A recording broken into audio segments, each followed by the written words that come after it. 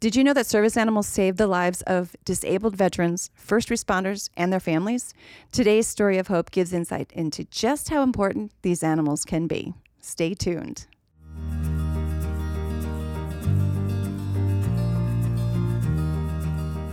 Welcome to Stories of Hope. I'm Christine Hotchkiss. Each week I bring you stories that inspire, educate, and give you hope. I want to thank my sponsor and podcast producer, the Motivated Mind Group.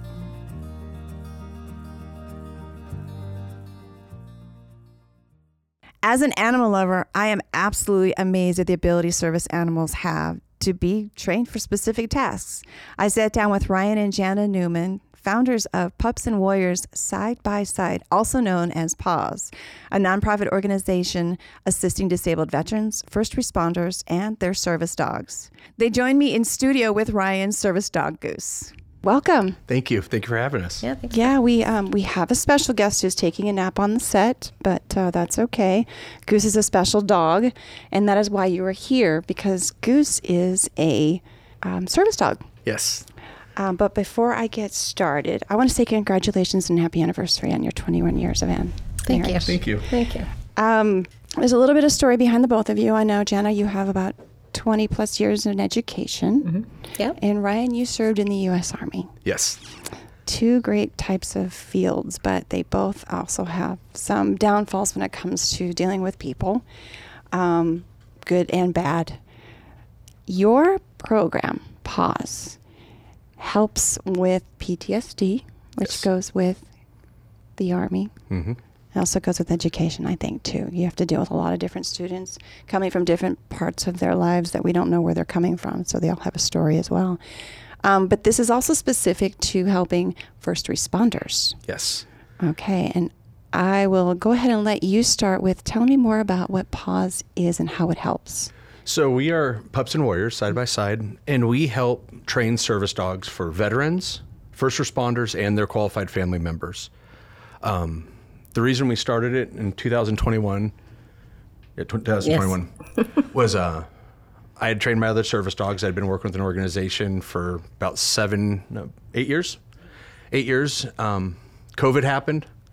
We had a dog that was really sick. We couldn't go out. We were stuck at home, and we had to change the plan. She was working with me there, and we left the organization. And after COVID happened, we realized there was a need. Mm-hmm. There's no organizations that help family members. Mm-mm.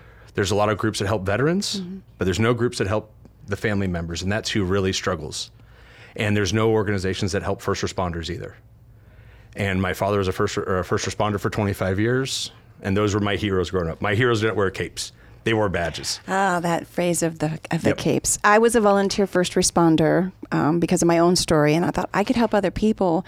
But then you don't realize that that's also a trigger of some sort. Mm-hmm. And I didn't have service dogs to help me get through mine. I thought, I'll be the one with the cape or without the cape. So what you're doing, I think, is tremendously helpful.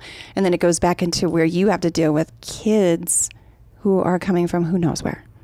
And you just talked about families. Yes. Tell me how this actually began, because I understand this wasn't just hey, I'm going to do this one day and we're going to do this together. There was more that led up to this. Oh, yeah. No. For me, I joined the military. I was going to join for 3 years. And after 3 years, I was going to become an LA sheriff. And that was my goal. Hmm. Well, I signed up for 3 years in the Army, and I fell in love with my job. Yeah. I met the love of my life, and I became a career. And I was really good at my job. And we had just moved from Fort Hood, Texas, where I'd been for almost 3.5 years. And we moved to Fort Riley, Kansas in February of 2003. And I just got to the new unit, and Fort Riley, Kansas was never supposed to deploy. They never did anything. I'm like, I get to go relax. Oh, you thought it was going to be easy? Yep. My okay. wife, she was pregnant with our first child. Okay. We had just gotten married. We had just gotten pregnant. And I go, let's go somewhere easy. Mm. I got to Fort Riley, and the day I got there, I went in and signed in, and the guy goes, "You're going to Iraq." I go, "There's nothing going on in Iraq." And he goes, "You'll be gone in the next 3 months. You're leaving." Oh, no. And we had just gotten there. We rented a house, and I got there in February, and I was gone in April. And we went for a year. While I was over there, our daughter was born. So I didn't get to meet our daughter until she was over 8 weeks old. I've heard these stories, and now I get to sit in front of you to hear that this is real. Yep. And so I did my first tour. I came home on leave, and I thought everything was okay with me. And my wife saw a different side of it. Okay. And I did my full tour. We got home. We were supposed to be out. They told us we'd have about 18 months off. And I was back in Iraq within 9 months for another full year tour. Oh, boy. And when I got home after my second tour, I had gone in for a physical, and they medically chaptered me. And I was getting ready to sign up for 6 more years than I was career. What's medical chapter? I got hurt in Iraq. Okay. I got a spinal injury. I had both my eardrums were blown out. Yeah, I had a lot of brain injuries. I came home, I stuttered really bad. And there was stuff going on, and I didn't know what PTSD was. But when I went down to mental health, because I wasn't sleeping during this process, I went about 2.5 weeks without sleeping.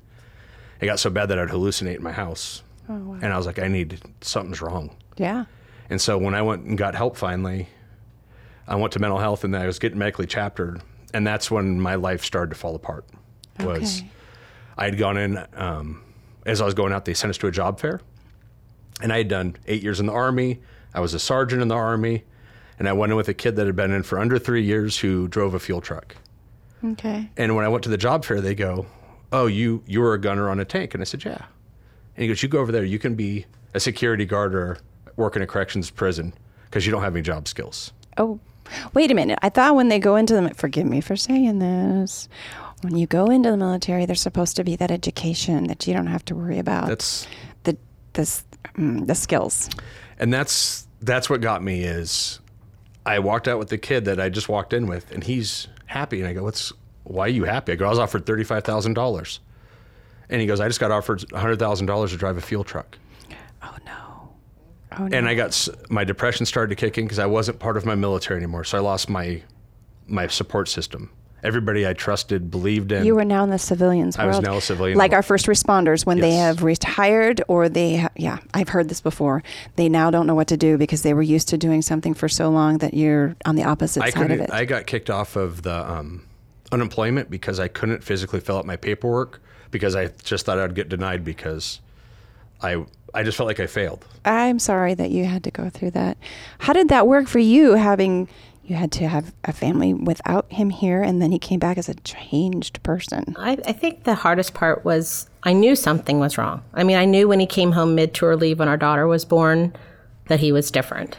And when we were going out to dinner that night, he was driving our SUV, and he went under an overpass and swerved very erratically. And I was like, what are you doing? Mm-hmm. And he just looked at me like, I'm so sorry. That's what we do in Iraq. I'm sorry. And I said, you don't have to apologize. I just didn't understand it. And I think when they were getting ready to come home, the things that they told us were, don't ask if they've killed anybody. They'll tell you. Just be ready when they want to talk to you. And so we just waited. And I waited and I waited. And finally he goes, why do you all stare at me like I'm a monkey in a zoo? Wow. I said, well, what do you mean? I don't understand. He goes, we were all just waiting for me to do something crazy, and none of you will talk to me. I said, well, we were just told to just wait and you would share it with us. So that was a big hurdle to get over, and trying to explain PTSD to other people outside of your home is always a challenge. Sometimes you'll say, if you're with close friends and you'll say something, it's a trigger for them, right? And I think a lot of people actually can qualify with the whole PTSD. But we talk about veterans the most because we hear about the suicide, which brings us to another part of a conversation that is very heavy, but people have to know about it. And with having you here and having an understanding as to why you both have this organization, I want to cautiously ask you, because I want you to share what's comfortable for you. Yeah. So in about 2011, 2012. I had been out since 2006, and I just didn't fit in. I missed the military, but I didn't have Facebook. I didn't have any social media, and I was by myself. It was just hard. I didn't fit in. I didn't know what to do, and I did everything that I was told. I took all the medications they told me to take, but I felt like a zombie in my own body. I would watch my kids get into a fight and I had no emotions. I just watched them. I didn't care about anything. And in the process, I was tired of taking medications, and I had started pricing service dogs because I knew I was going down a bad path, and dogs have always been my sanctuary. Since I was a little kid, I always had dogs. They were always my best friend. I actually wasn't going to marry Janna unless she let me get a dog. That was my test. I had the wedding ring at home, and I didn't propose to her until I brought a dog home to see what she would say. Oh, wow. And so The test of love. I guess so. So, and during this time period, we had just lost our house, our cars, and I priced service dogs, and they started off anywhere from $17,000 to $40,000 starting. Excuse me? Yes. And so during this process, I was just like, I'm just going to keep grinding away because I can't explain to my wife that I'm going to go buy a $20,000 dog, but I'm not going to make the car payment this month. That's what's going in my head just now. Yeah. And so 2012, I was working full time, and I was driving home, and I hit rock bottom, and I was on the 60. I took my seatbelt off, and I drove onto incoming traffic and trying to get hit by a semi truck. Oh my God. I just figured that my kids would be better off. I had 4 kids at the time. I figured my kids would be better off because they'd get life insurance. Janna could go get remarried, somebody that wasn't as screwed up as I was. Wow. And I pulled off the road. Thank God nothing hit me. And I broke down and cried, and I called the VA, and I said, I need to get seen. And I had a really good psychologist. And I said, this isn't working. And she goes, I'll make you a deal. She goes, I'm going to help you. And she goes, I'll help you get a dog. She goes, I have an organization that'll help you to train your own dog. And she goes, but you have to go inpatient for 30 days. Inpatient. And in the process, Janna's just got her master's degree and has to stop teaching because she has to be my full-time caregiver. Which now I'm just more of a burden on my family because now I'm just a shell of a person. Yep, and I'm retired. At this time, I had just gotten retired from the Army, or the VA said I wasn't allowed to work anymore. Oh. So I was 33 years old, and I wasn't providing for my family the way I thought I should be. And as a man, that's huge. Yep. Understood. And so in the process, she got me hooked up with this organization. They got me in the program within a week, and it saved my life. It literally saved my life. I'm off of all my medications. Yay. And I have my best friend, Goose. My other dog, I had my service dog, Gus, for over 9 years. He just retired on me. Oh. And in the process, I went to inpatient. I learned to let go of a lot of my demons. I had a lot of survivor guilt. And I had stuff that I wasn't responsible for that through the process of intensive therapy, that I learned wasn't mine to carry anymore. And I call it dropping your rucksack off at the wall. It's our rucksack's where we carry all of our gear in, and I dropped it off at the wall, and I was able to say goodbye to it after that clinic. And that helped me, and it opened up a line of communication with my wife that I'd never had. Oh, wow. Well, and probably the kids too, because they're just little trying to figure out this man is supposed to be my dad and the roles that society has put on men. And then here's dad that's just a shell of a body. I became a mommy. I was the father mommy at home. Oh. And I wasn't used to, I was used to being hard charger, go, go, go. And now I'm changing diapers and getting kids ready for daycare, and was not what I was cut out for. He did a great job, though. Yeah, you're still with that. But here you are, fast forward to P.A.W.S.S. Yep. So you got that dog. Yes. The thing the service dogs really did for me was it gave me and my wife a buffer. A buffer. Of when she comes home and I would have a dog or two laying on top of me, she would tell the kids, hey, Dad's having a rough day. Let's go outside. Let's go to our rooms and play video games tonight. And what it did is she would come home, instead of going, what's wrong with you?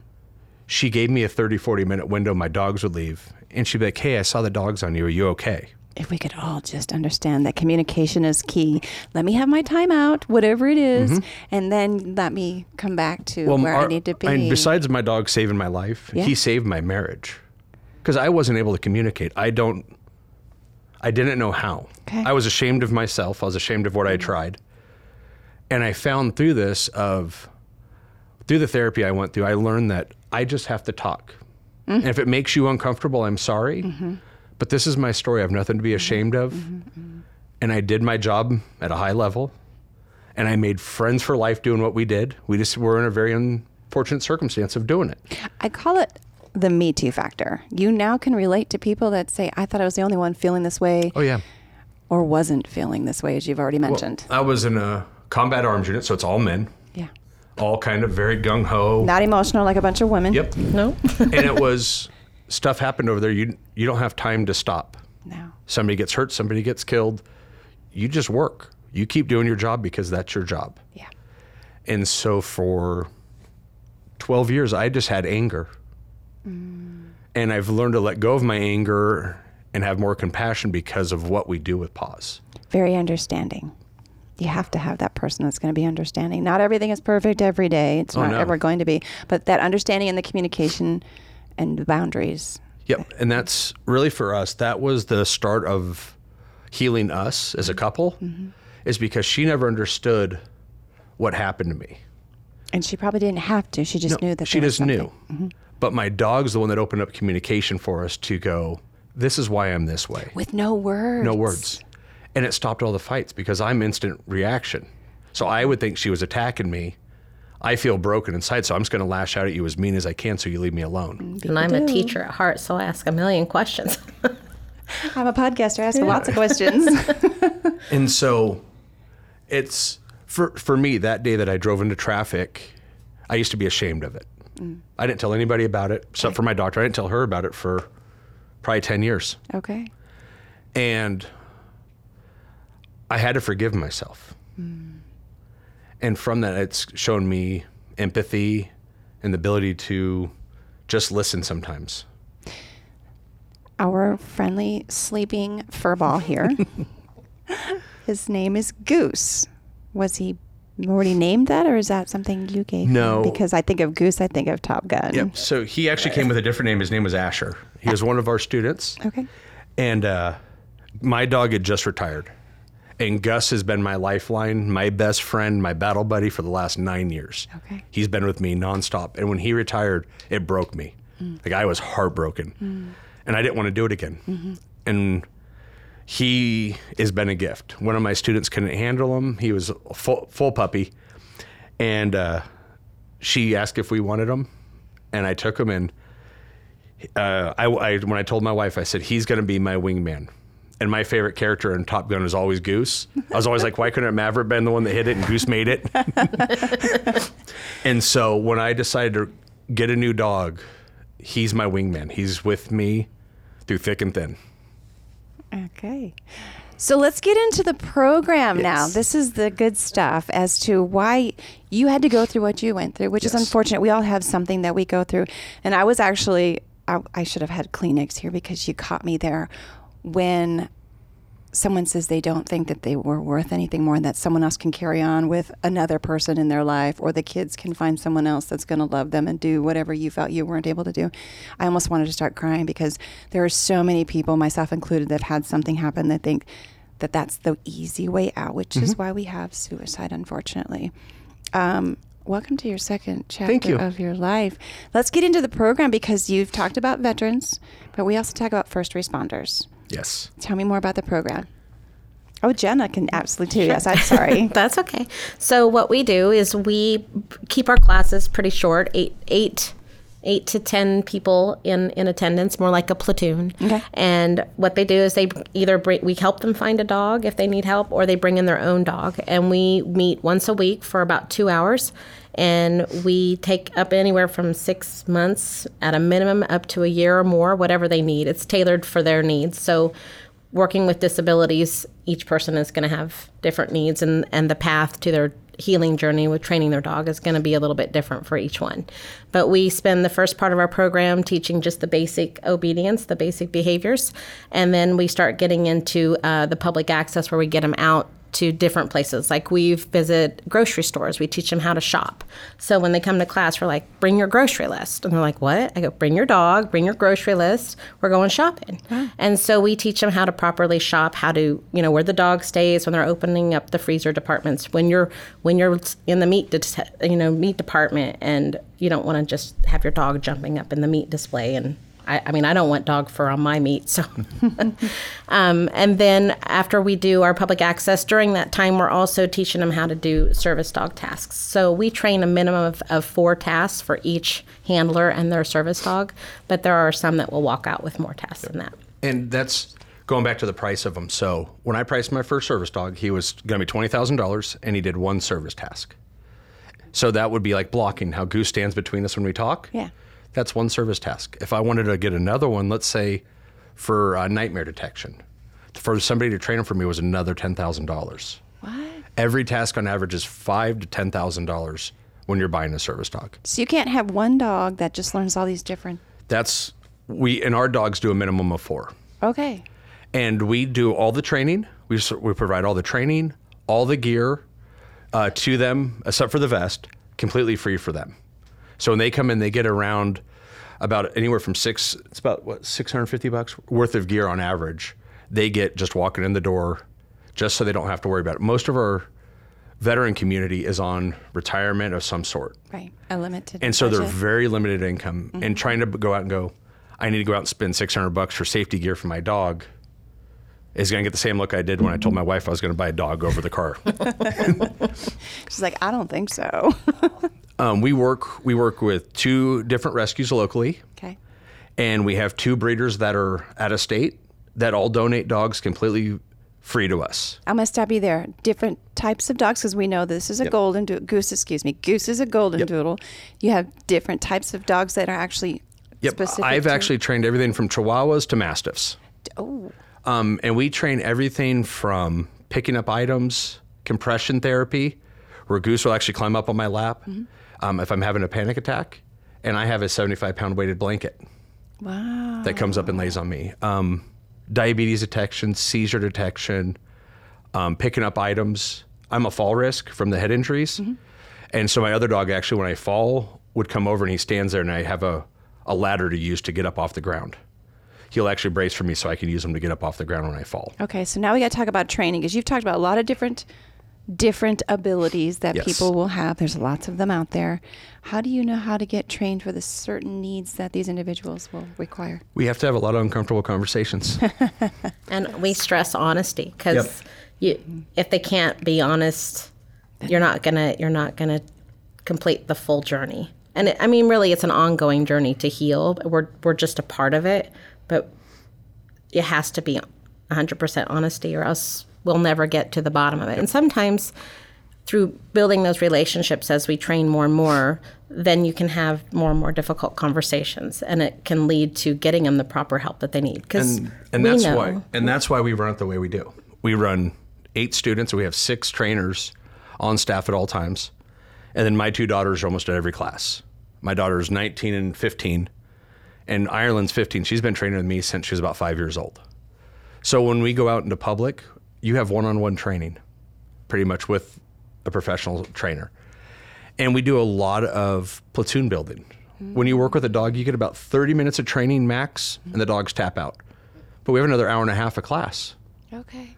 That's where we go and we sit down and we have conversations, and you build relationships. And we run this as a pack, we call it. Yeah, You're part of our pack. It's our family. And we treat this as we're family.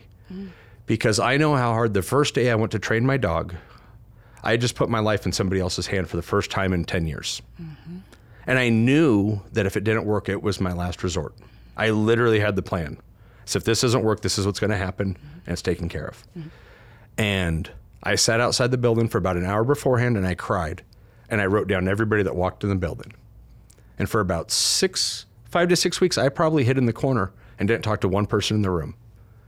And the next thing you know, I started having conversations because everybody in there was like me. And that's what got me through it, was having friends again, like battle buddies, that I could go, hey, this is why I'm feeling, and nobody would look at me twice. Because if I told that to anybody in the civilian world, they're going to go, that's not macho. That's not. Or they'd look at you and go, manly. what is wrong with you? And I'm like, I commend you for being vulnerable, especially Thank to you. talk about something that is very difficult. I really do. You've got 2 parts of it here. You've already talked about the military part, and then you talked about being a man. And I have a son who's 28. He didn't do any of the military, anything like that. And I never allowed him to not cry. I encouraged, if he was upset, you tell me your emotion, show me your emotion. I wanted him to be a whole person versus a broken person, because society says, you're a man, suck it up, and so I commend you. Thank you. And then for Janna to be able to recognize, probably as a teacher as well as a mom, to recognize the things that you were needing. So I want to do that. Well, I for think, you. a big part for P.A.W.S., at least from, I think, my perspective is when he was training a service dog, I was like, that's him. That's for you. This is not for me. And boy, was I one of your biggest sabotagers. I didn't realize, because he'd be like, don't give Gus that cheese. Oh. And I'm like, oh, come here, Gus, it's okay. And I was like, and then can't break the rule. When I came on, and I was fortunate enough to learn to become a dog trainer myself and work with veterans. And that's when I realized, I'm so sorry. Like, I should have been your biggest supporter, and I just thought it was something for you, and it wasn't anything I should interfere with. And it was during that process that when I was talking with all these veterans and their family members, especially the spouses or their significant other, they would say something. I'm like, oh, yeah, Ryan does this, and this is how I handle that. And it would have those conversations, and then by the end, they're like, I'm not alone. Mm-hmm. And that's really what it gave me, as well as I had a support system too. Mm-hmm. Because as a caretaker, you tend to just deal with everything at hand, and then whatever extra energy you have, you bottle it up and try to save it for yourself for 15 or 20 minutes. But it gave me a support system, and then it made me realize we were actually ahead of the curve on our journey in healing, and how many people were so far behind it. Right. And the hardest part is, we've met friends along the way, and we've watched many marriages fall apart. And it's because they didn't have that support system, mm-hmm. and they didn't have those key conversations that have to take place, those ugly ones that will just tear you down to the bare bones. Mm-hmm, mm-hmm. But the good thing is when you're stripped away from everything, you tend to work together to build back up, and that's the goal. Well, it's either that, or you're going to end up going to the next person and bringing that same thing, and then you're going to start all over, and you're going to get probably more frustrated than you were before, than dealing with the person that was there and saw it through. Well, and the thing that we don't talk about, especially getting out of the military, it's the veterans are messed up. Yeah. But my children have PTSD because of me. Oh. My wife has PTSD. Yeah. It's secondary PTSD. Okay. So if you drop a cup in my house and it breaks, everybody in my house jumps to see if Dad's going to have a flashback, or if I'm crying, or if I'm mad. I did that yesterday. I was cleaning out a cabinet, and I had a ceramic pumpkin, and I was rearranging it, and it just smashed to the ground, and he jumped a foot. And no one talks about that. No, and that's why we started P.A.W.S. Okay. Was because we have a child that is really sick. Mm-hmm. She's dealt with it since she was 14. She's been through chemotherapy twice.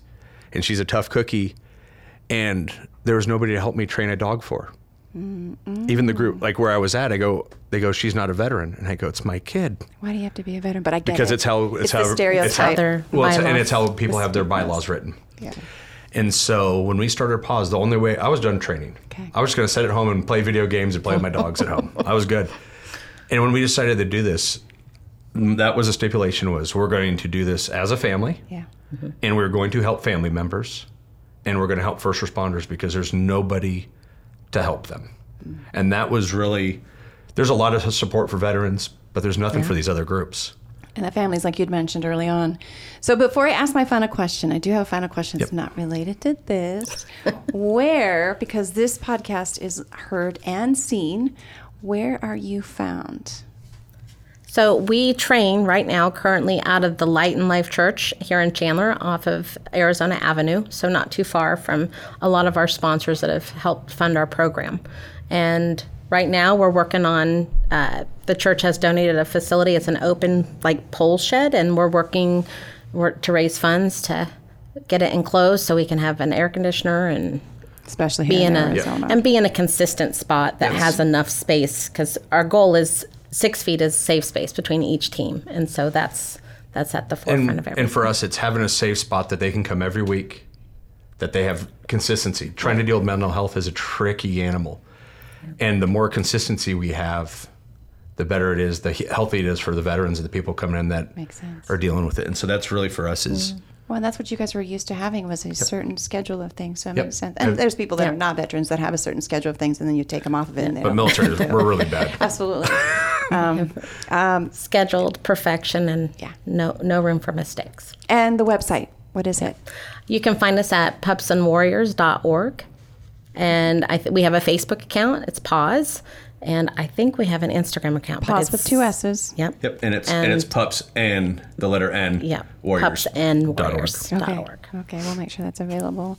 So I have one final question, and this question is, if I only had one question to ask anybody to get an idea about who they are or think that I have, which we could never do that, but this one sums it up. I'll start with Janna. Okay. What message would you like to leave everyone based on your journey of your life? That you are here for a reason, and everybody has a purpose. And sometimes when you think you're at the rock bottom, you just shouldn't give up. There's always another door of opportunity that's going to open. And we go through life comparing people like leaves and branches and roots to a tree. Mm-hmm. And so there's going to be people in your life that will be leaves, and they will come in for a short time, serve their purpose, and then they're gone. And it's fine, and you should be okay with that. And then there's branches, and those are the people that are there, but when things hit rock bottom, they're gone. And then you have your roots, and your roots are there through thick and thin, through all the pain, all the horror, and they stand the test of time. And so that's what we want people to realize, that you do have a purpose, and we are your pack, and we will be your root system for as long as we're here. So don't give up. Don't give up, yeah. Mine's a lot the same of you're not alone. We lost a friend in December that I served with who was literally, I looked at him like G.I. Joe. Cool. And we lost him to suicide last year. And it was a real kick in my shin for me of, it's one of my own, and I do this for a living trying to help people. And it's, you're not alone. Reach out. And that's why I'm so vulnerable. That's why I tell my story. I don't like to. But somebody has to be a voice for the group. And sometimes it's uncomfortable, but as long as it reaches the one person and they go, I have a problem and I can get help, that's why I do it. And it's really, you're not alone, and you're needed, and we love you. And everybody has a purpose. And this is our best medicine. Yep, this is mine. It's not a prescription either. No. It's play together, stay together. Oh, I love that phrase. Absolutely. Yeah. Thank you both, and Goose. He had a rough job today. He slept on the job. I appreciate you both, again, for being vulnerable, to giving us a little more information about what you really go through with PTSD, veteran, first responders, and then the other parts that people don't talk about, which is the second part of PTSD, which is the family members. Yep. I appreciate you both. Thank you for joining us.